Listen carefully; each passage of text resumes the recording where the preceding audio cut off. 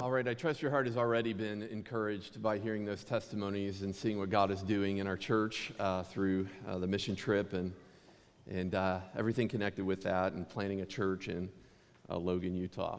At this time, we'd like to dismiss children in Children's Church. So children ages K4 through 3rd grade can be dismissed to the Welcome Center for Children's Church, where a worker will walk them over to the Children's Ministry building. Parents, make sure your child is checked in, has a sticker, and then after our service or after the Bible study following, you can swing by there and pick up your children and take them home with you. Enjoy the rest of this day. So it's been quite a few weeks since we've been in Genesis, and I invite you to turn to Genesis chapter 22.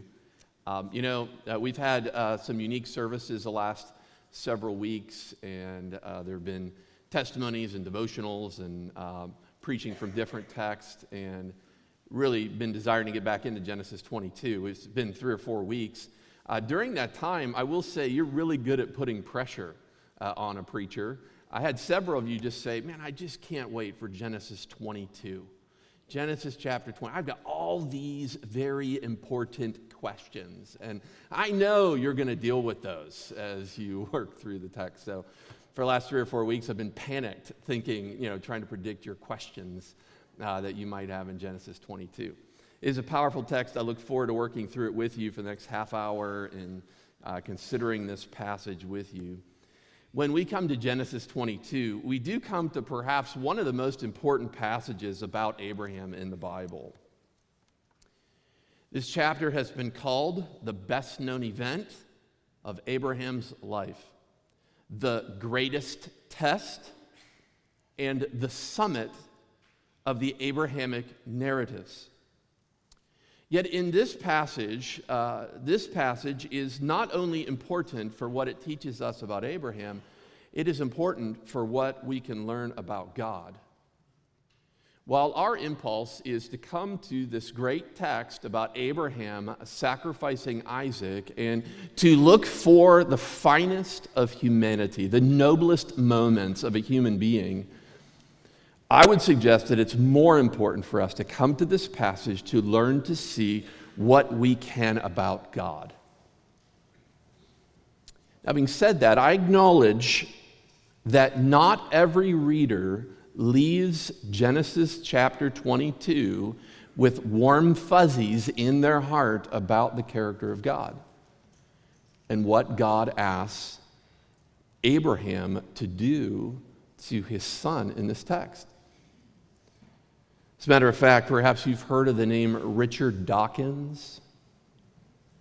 Richard Dawkins is the author of a book called The God Delusion. I don't normally quote an atheist in a Lord's Day meeting, but I want you to listen briefly to what this critical, sinister atheist suggests about God in this passage. He said, God ordered Abraham to make a burnt offering of his longed-for son. Abraham built an altar, put firewood upon it, and trussed Isaac up on the top of the wood. His murdering knife was already in his hand when an angel dramatically intervened with the news of a last-minute change of plans. God was only joking, after all, tempting Abraham and testing his faith. He continues.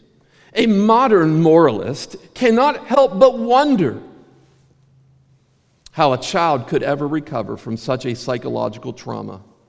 By the standards of modern morality, this disgraceful story is an example simultaneously of child abuse, bullying into asymmetrical power relationships, and the first recorded use of the Nuremberg defense, that is, I was only obeying orders.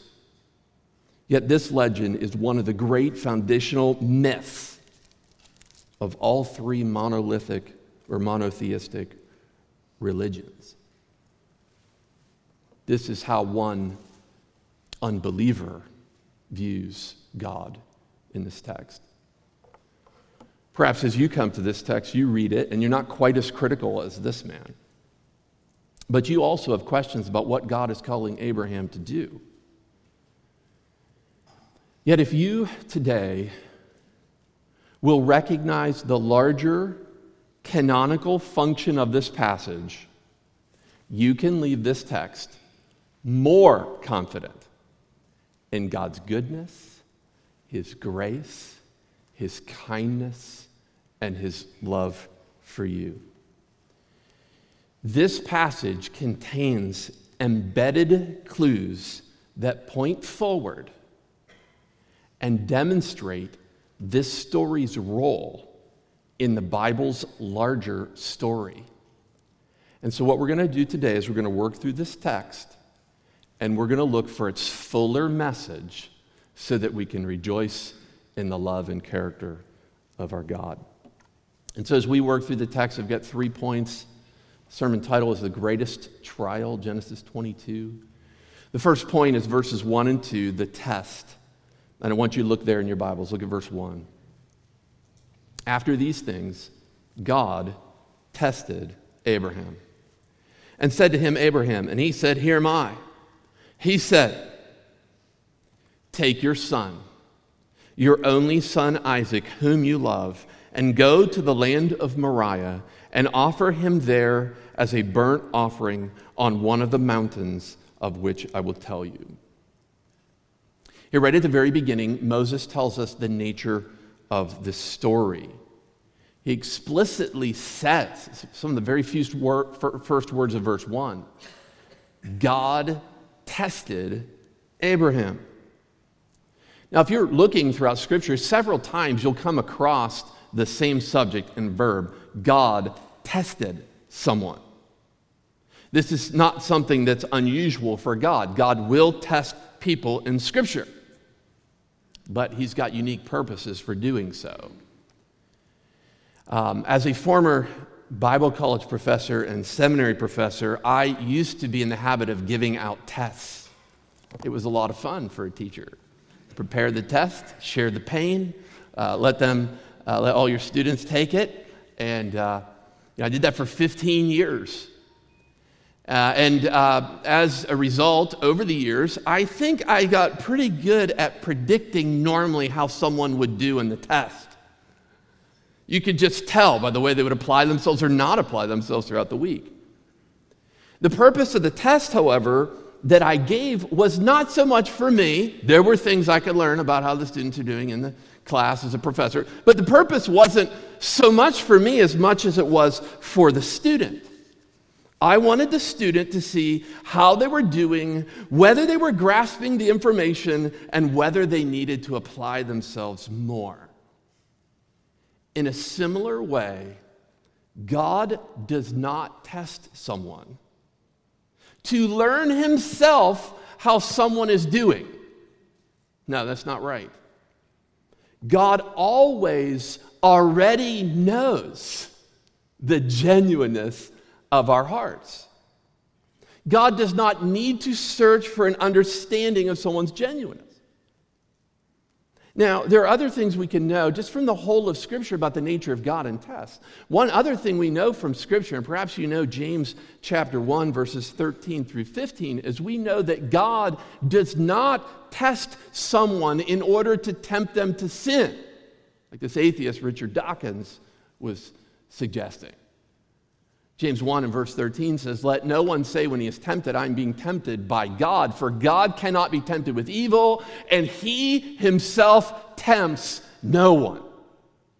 But each person is tempted when he's lured and enticed by his own desire. Then desire, when it was conceived, gives birth to sin, and sin, when it is fully grown, brings forth death. God does not test someone in order to tempt them to sin.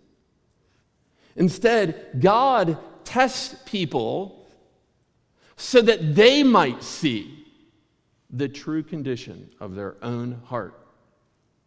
Think of another time this verb is used of God's testing of people is Deuteronomy 8 and verse 2.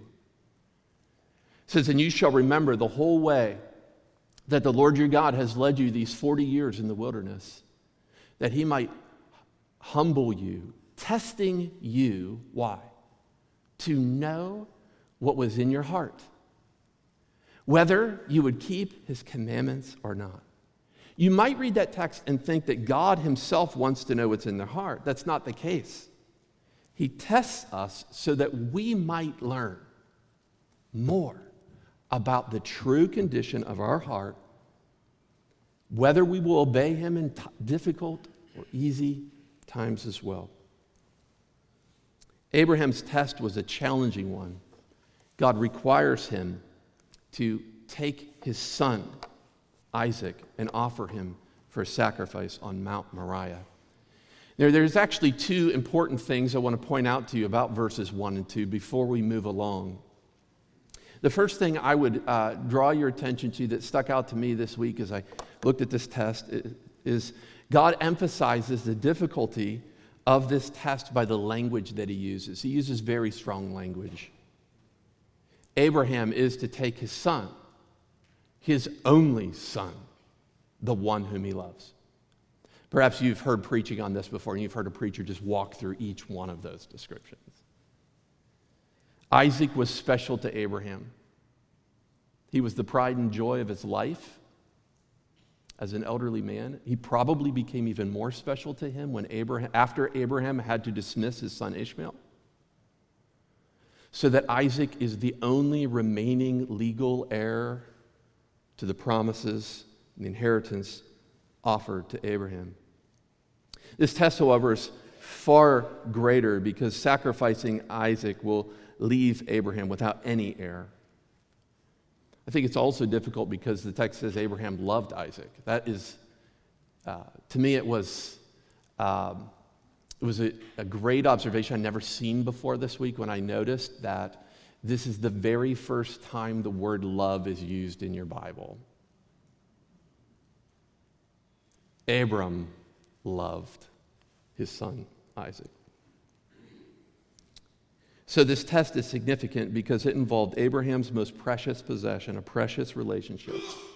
And men and women, that is sometimes how God works. Sometimes his tests have to do with those things, those pursuits, or those people who are most dear to us to teach us what is in our own hearts. Before we go to the next section here, I ask, is God currently testing you regarding something precious to you? Is it an extremely difficult challenge for you? Is he asking you to give up some relationship, some dream, some people? Well, if that's the case, I encourage you especially to pay close attention to learn what God wants you to learn in the rest of these verses. There's one other thing I'd point out in verses 1 and 2, and that is, perhaps you didn't know this, but the mountain upon which Abraham offers Isaac has special significance later in your Bible.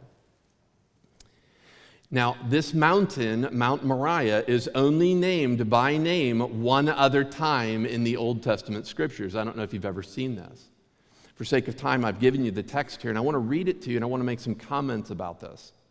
2 Chronicles 3, verse 1, it says, "Then Solomon began to build the house of the Lord in Jerusalem on Mount Moriah, where the Lord had appeared to David, his father, at the place that David had appointed on the threshing floor of Ornan, the Jebusite." Sometime before this text in 2 Corinthians chapter 3 and verse 1, David sinned against God by numbering the people. You remember that? He wasn't supposed to, but he numbered the people of Israel. So God punished David and the Israelites with pestilence until they were thoroughly punished. And at the end, God commanded David to build an altar on the threshing floor of Ornan that you see referenced in this text behind me. So David bought the threshing floor and offered sacrifice to God as a means of atonement there. And later, his son Solomon is called by God to build the temple on this exact spot. And in this verse, we find out that this spot is not just the threshing floor of some man you probably have never heard before, but this threshing floor, this site, is on Mount Moriah. This is the same place where years before Abraham was called to offer his own sacrifice. And so this special place of sacrifice, the future Temple Mount for the Israelite people, is where God called Abraham and David and Solomon and generation after generation of Israelite people to offer sacrifice to the Lord. This is one of the first times in the text, even the first few verses, you can see this text is pointing forward to other significant sacrifices. Okay, now having said that, this is the nature of Abraham's test. He is to offer his son Isaac on Mount Moriah. And that leads us naturally to what's Abraham's response going to be, right? And you know enough of the story, hopefully, to know what comes in verses 3 through 14. So I just want to read the response with you. And then I'll make some observations about it. Look at verse 3. It says, "So Abraham rose early in the morning, saddled his donkey, and took 2 of the young men with him and his son Isaac. And he cut the wood for the burnt offering and arose and went to the place of which God had told him. On the 3rd day, Abraham lifted up his eyes and saw the place from afar. Then Abraham said to his young men, 'Stay here with the donkey, and I and the boy will go over there and worship, and will come again to you.' Verse 6, "And Abraham took the wood of the burnt offering and laid it on Isaac his son. And he took in his hand the fire and the knife, so they went both of them together. And Isaac said to his father Abraham, 'My father.' And he said, 'Here am I, my son.' He said, 'Behold the fire and the wood, but where is the lamb for a burnt offering?' Abraham said, 'God will provide for himself the lamb for a burnt offering, my son.' So they went both of them together. When they came to the place of which God had told him, Abraham built the altar there and laid the wood in order and bound Isaac his son and laid him on the altar on top of the wood. Then Abraham reached out his hand and took the knife to slaughter his son. But the angel of the Lord called to him from heaven and said, 'Abraham, Abraham!' And he said, 'Here am I.' He said, 'Do not lay your hand on the boy and do nothing to him, for now I know that you fear God, seeing that you have not withheld your son, your only son, from me.' And Abraham lifted up his eyes and looked, and behold, behind him was a ram caught in the thicket by its horns. And Abraham went and took the ram and offered it up as a burnt offering instead of his son. So Abraham called the name of the place, 'The Lord will provide.'" 2 words, Jehovah Jireh. Hebrew, the Lord will provide. "As it is said to this day, on the mount of the Lord it shall be provided." What I'd like to do is just walk through this response and point out 4 ways I think Abraham's response is worthy of emulation. Okay, let's look at his response and let's consider what he does. And I can emphasize different things here, but I'll go quickly. First, Abraham promptly obeys God. We see this right at the beginning of the text. So Abraham rose early in the morning. This is similar to his first test. You remember the first test? Months ago now, right? Back in Genesis chapter 12, God says, "I want you to leave your father and your kindred and go." And the very next verb in the text is, he went. He went. In this ultimate test of Abraham's faith here, he rises early in the morning, he saddles his donkey, takes the young men with him. Everything in the text at the beginning of this response is moving quite quickly, but you need to pay close attention to the fact that Abraham is not reluctant. He doesn't linger in his disobedience. He does not procrastinate or delay. He's just willing and humble and ready. He stands ready to follow the Lord. I don't know, I love this whole text, but when I read the first part of verse 3, there's just something special about that part of the text to me, where it says Abraham arose early in the morning. Something glorious about that. And I think it's because it points to the fact that he promptly obeyed God. I ask you, is it your impulse to promptly obey God? Has God ever revealed something to you about where he wants you to go or what he wants you to do? Perhaps he's challenged you today to give over to him your life's pursuit, or to change things up so that you could pursue missionary service or function as a pastor with the rest of your life. Teens' testimonies this morning were powerful. It is a call, some of them experienced, a call to give up all to serve the Lord with their lives. Some within our body have done that, right? They've changed things up. Put their families in RVs, trucks, or however you get there. Moved the whole way across the country so that they could be part of planting a church in an area where people have not heard the name of Jesus, or they do not understand the significance of Jesus Christ being the only way of salvation. Are you willing to cut the ties with your own plans and follow God immediately?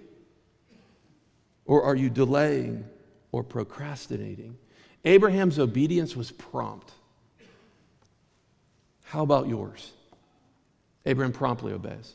The second lesson, these aren't profound, but they're just obvious in the text. Abraham trusts God. He trusts in God in the text. Once you look again at verse 4 and 5, it says, on the third day, Abraham lifted up his eyes and saw the place from afar.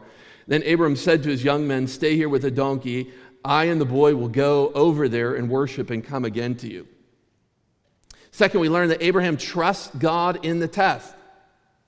Here he goes on this journey. We find out the journey takes 3 days. Now, honestly, one of the most fascinating things to me about studying the text, I've had 3 or 4 weeks now to study it. One of the most fascinating things for me to see is that there's not much at all, if anything, mentioned about how Abraham thinks or feels. Did you notice that? Like, if this is a modern novel, a story like this, there'd be so much about what's going on in Abraham's mind, about what's going on in his heart, the sorrow he experiences, and all that. It's not in this passage. You read through Genesis chapter 22, you can't really see much about that at all. You see his humble obedience. Now, there is one intriguing phrase that we find out later in the Bible reveals to us a little bit about what he's thinking. And that's at the end of verse 5. So at the end of verse 5 there, he says that he and Isaac will return once they worship on the mountain. He's talking to the other young men. I and the lad, we're going to come back to you. Okay, and in light of what we know of the rest of the story, there's only a few ways to explain what he's saying there. Okay, and so the commentaries are really good on this. This is like obvious. Any one of you could come up with it. There are only a few choices. It may be that he's lying. One thing we know about Abraham, he's gotten pretty good about lying over the years. So he could be lying about coming back after it's done. He could be confused. He could be hopeful. Having said all that, I think there's a better answer, and it's given to us by the author of Hebrews. Later on, the author of Hebrews tells us what is going on in Abraham's mind. And it's Hebrews 11, verses 17 and 19. Let me just read it to you. It says, by faith Abraham, when he was tested, offered up Isaac, and he who received the promises was in the act of offering up his only son. He, Abraham, considered that God was able even to raise him from the dead, from which, figuratively speaking, he did receive him back. So according to the author of Hebrews, there is one thing we can know about what Abraham's thinking, and that is this. Somehow Abraham thought that God was going to raise Isaac from the dead. That's the position I would take. Find it good to agree with the authors of Scripture and the positions they take. Although Abraham had never heard of something like this before, and although Abraham did not have the privilege of knowing that one day his Savior, the future Savior of the world, would defeat death through resurrection, Abraham thinks this. He thinks God has made promises to me. He's made promises of so many things through Isaac. He must be going to bring him back from the dead. Thus, in the moment of test, Abraham's faith is commendable. He believes that God will fulfill his promises. He trusts in God's miraculous power in the test. And boy, there's a lot that you and I can learn about that. He trusts in God's miraculous power in the test. But we move on. The third response I would just bring out to you is that Abraham encourages others to trust God in the test as well. His belief leads him to do something else admirable here. In verses 7 and 8, Abraham encourages his son Isaac that God will provide a lamb for a burnt offering. You remember this, right? Isaac asked Abraham a genuine question about what was going on. Where's the lamb? Right?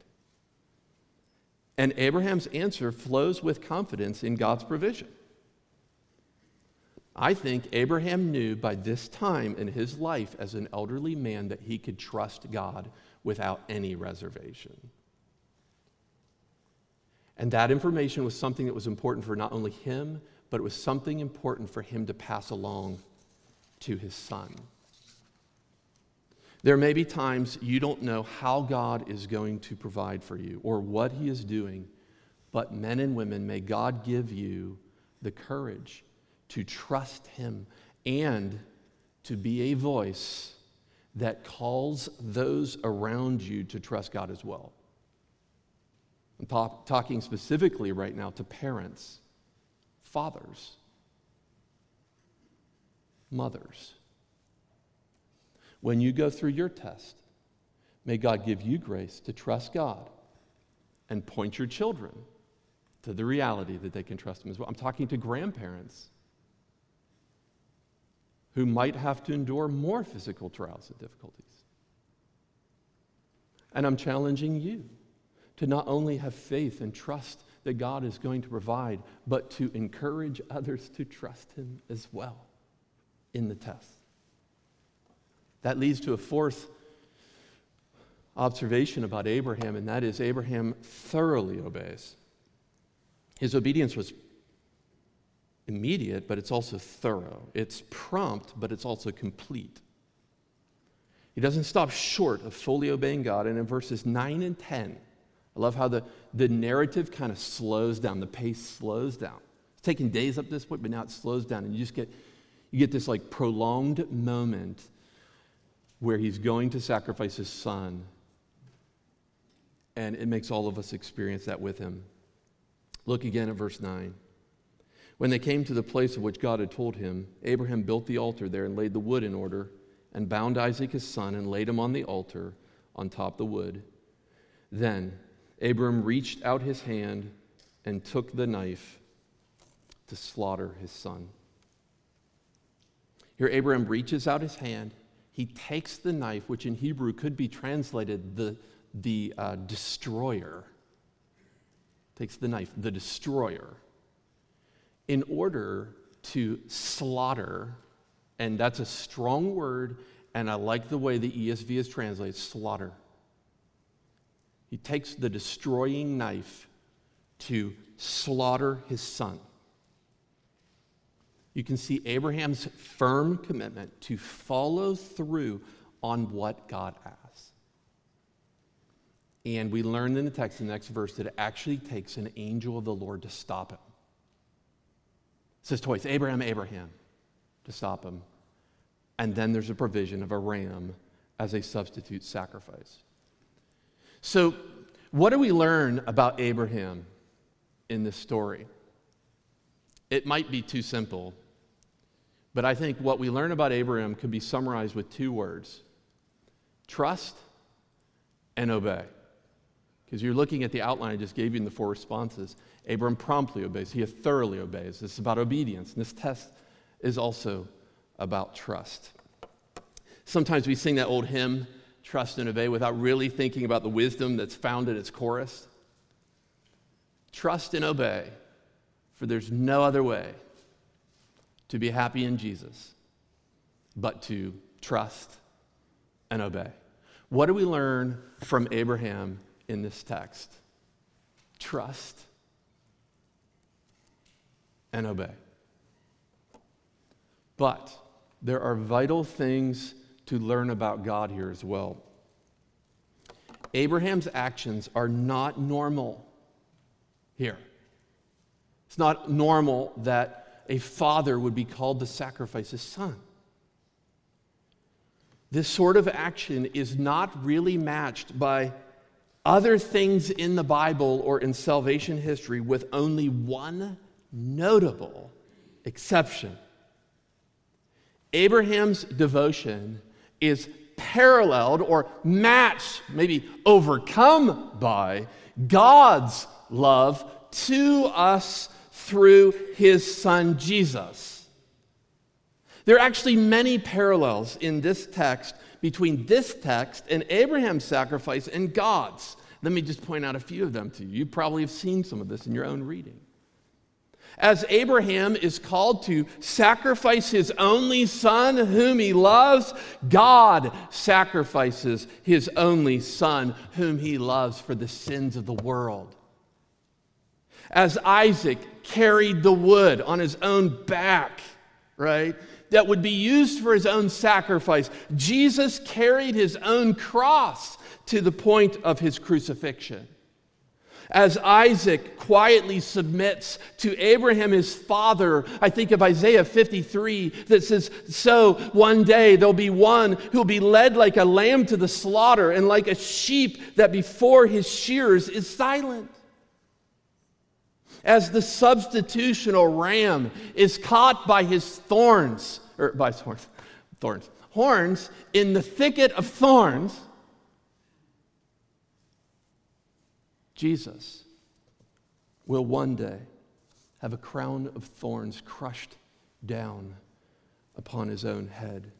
So in this passage, God's call to Abraham to almost sacrifice his son mimics God's actual call to give his own son for our sins. Before we move along to the final point in this passage, I want to give you two important thoughts here that I think will help you understand more the character of God in this text. The first one is this. One must read Genesis chapter 22 contextually, that is, in the context of this story, paying attention to things around it. One must read Genesis 22 contextually and canonically. This we need to read and understand how this story fits in the whole of this book. If you're going to properly interpret the story, if you're going to truly understand the nature of God's character, you not only have to know the story, you have to know how it fits in the whole of the Bible. And that's where I leave you with this other thought, and this, I think, is most significant. Anyone who questions God's character in this text fails to understand that this passage is actually a picture of God's own sacrifice of his own beloved Son. So that, like, the thing that shocks the modern reader or the reader of no faith, that God would ever expect a father to do this to his son, is relieved when we know that it is pointing forward to God's actual sacrifice of his own beloved Son that he loved for us. This text is about God. Perhaps someone has written you a letter before, a long letter, and you just skimmed it over. And then you focused in on one little part of the letter, one little paragraph, one little line, and then that left you with the wrong impression of the author. I'm telling you, don't do that with this text, Genesis chapter 22. No, this is a text that points forward to one who actually chose to slay his own son for the sins of the world. For God so loved the world that he gave his only begotten Son, that whoever believeth in him should not perish, but have everlasting life. That's the nature of our God and his love. There's one other point in this text I'll point out, and that'd be the results, and I'll just read through them. They're pretty straightforward. Verse 15, and the angel of the Lord called to Abraham a second time from heaven and said, by myself I have sworn, declares the Lord, because you have done this, and have not withheld your son, your only son, I will surely bless you, and I will surely multiply your offspring as the stars of heaven and as the sand that's on the seashore. And your offspring shall possess the gate of his enemies, and in your offspring shall all the nations of the earth be blessed, because you have obeyed my voice. So Abraham returned to his young men, and they rose and went to Beersheba, and Abraham lived at Beersheba. Here God reiterates the blessings, the promises that he'd given to Abraham. Abraham is blessed and multiplied, and his offspring will one day be innumerable. God just doesn't repeat the promise here. There is one addition, and that is he takes an oath in order to give Abraham firm confidence that this is going to happen for his seed. He takes an oath. He guarantees it with two immutable things, as the author of Hebrews says, himself and his oath. As we close, let me make two final admonitions to you. First, perhaps you've struggled with what God asks of Abraham and Isaac in this text. Won't you see that what he asks here is what he later demands of himself and his son Jesus? There's a bigger story that's pointing forward to. Second, I want to reassure you in your own trial or test that God has greater purposes and designs than you might ever know. And I ask you, won't you trust the one who gave his own son up for you? Walking through this text and study the last few weeks has been encouraging to me.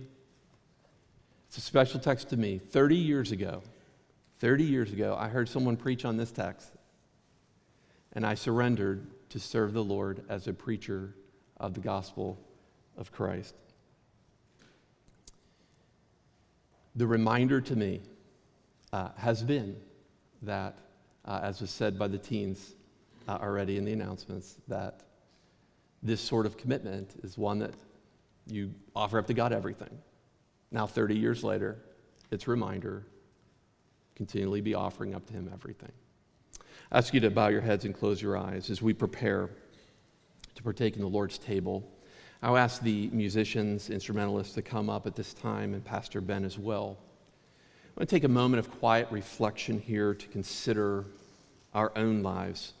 What a great story to hear and to think about as it relates to the Lord's table as well, and the sacrifice of God's own Son, Jesus, for our sins. And so let me just give you a few moments here to quietly prepare your own heart to partake in the Lord's table.